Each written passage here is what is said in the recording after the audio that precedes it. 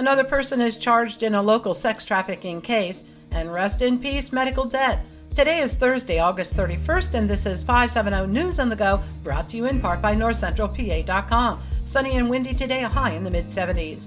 A third person has been arrested in a sex trafficking case out of Lycoming County. Police allege 40-year-old Victor Booth II groomed two female minors for sexual favors, drugs, or cash. Last week, charges were filed against 36-year-old Jennifer Gibbs of the city.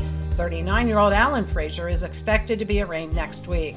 Amber Burkhart has withdrawn her guilty plea in a drug-related case. The 34-year-old was arrested in January on charges she failed to report a man's overdose death. Burkhart admitted the two had used fentanyl together when he died, and she had visited the old Lycoming Township apartment several times after he died and stole $100 from the corpse.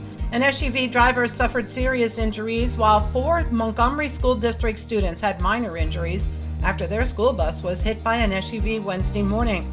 The bus was pulling onto Route 15 from Blind Road when the bus and the SUV collided. In another accident involving a bus, 43-year-old Joaquin Robinson of Williamsport was hurt when his bicycle hit a River Valley Transit bus at West Willow and William Streets. He went around one bus that was parked and collided head-on with another. A Williamsport couple got caught up in the moment and thought an open area near the UPMC emergency room would be a great place to have sex. Nina Morgan and Scott Cover were caught naked in the act. Morgan has since been jailed in Montgomery County on unrelated charges. Cover has waived his preliminary hearing.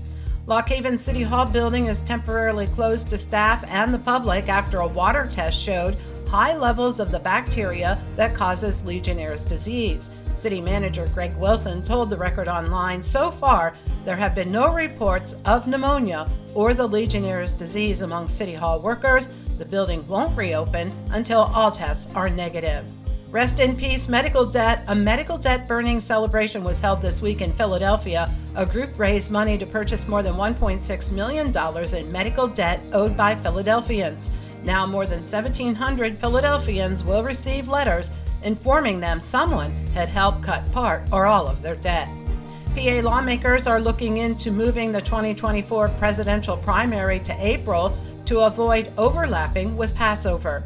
How often do you check your phone? A survey by Reviews.org found Americans check their phones on average 144 times a day, and nearly 57% of Americans said they were addicted to their mobile devices. And the Happy Mug drive-thru in Danville is celebrating 2 years in business today.